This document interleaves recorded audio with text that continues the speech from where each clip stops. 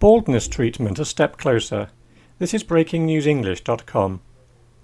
Help may soon be at hand, or head, for the millions around the world who suffer from and worry about baldness.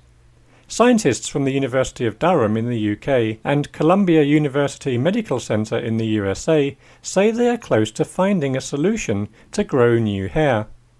This is also good news for burns victims, who are likely to be those first helped by any new treatment.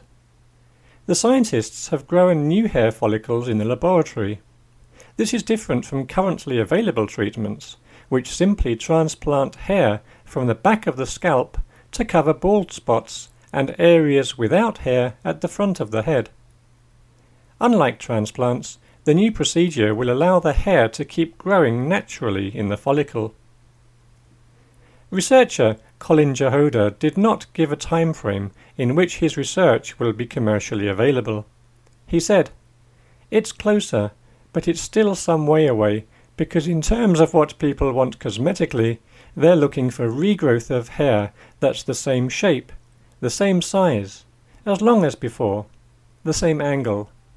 Some of these are almost engineering solutions." He did assure those with receding hairlines and those thinning on top that there is hope. He said, "I think baldness will eventually be treatable, absolutely." Professor Jahoda's colleague Angela Cristiano was equally positive, saying their research could revolutionize hair loss treatment. She said, "The first step is actually showing that it can be done."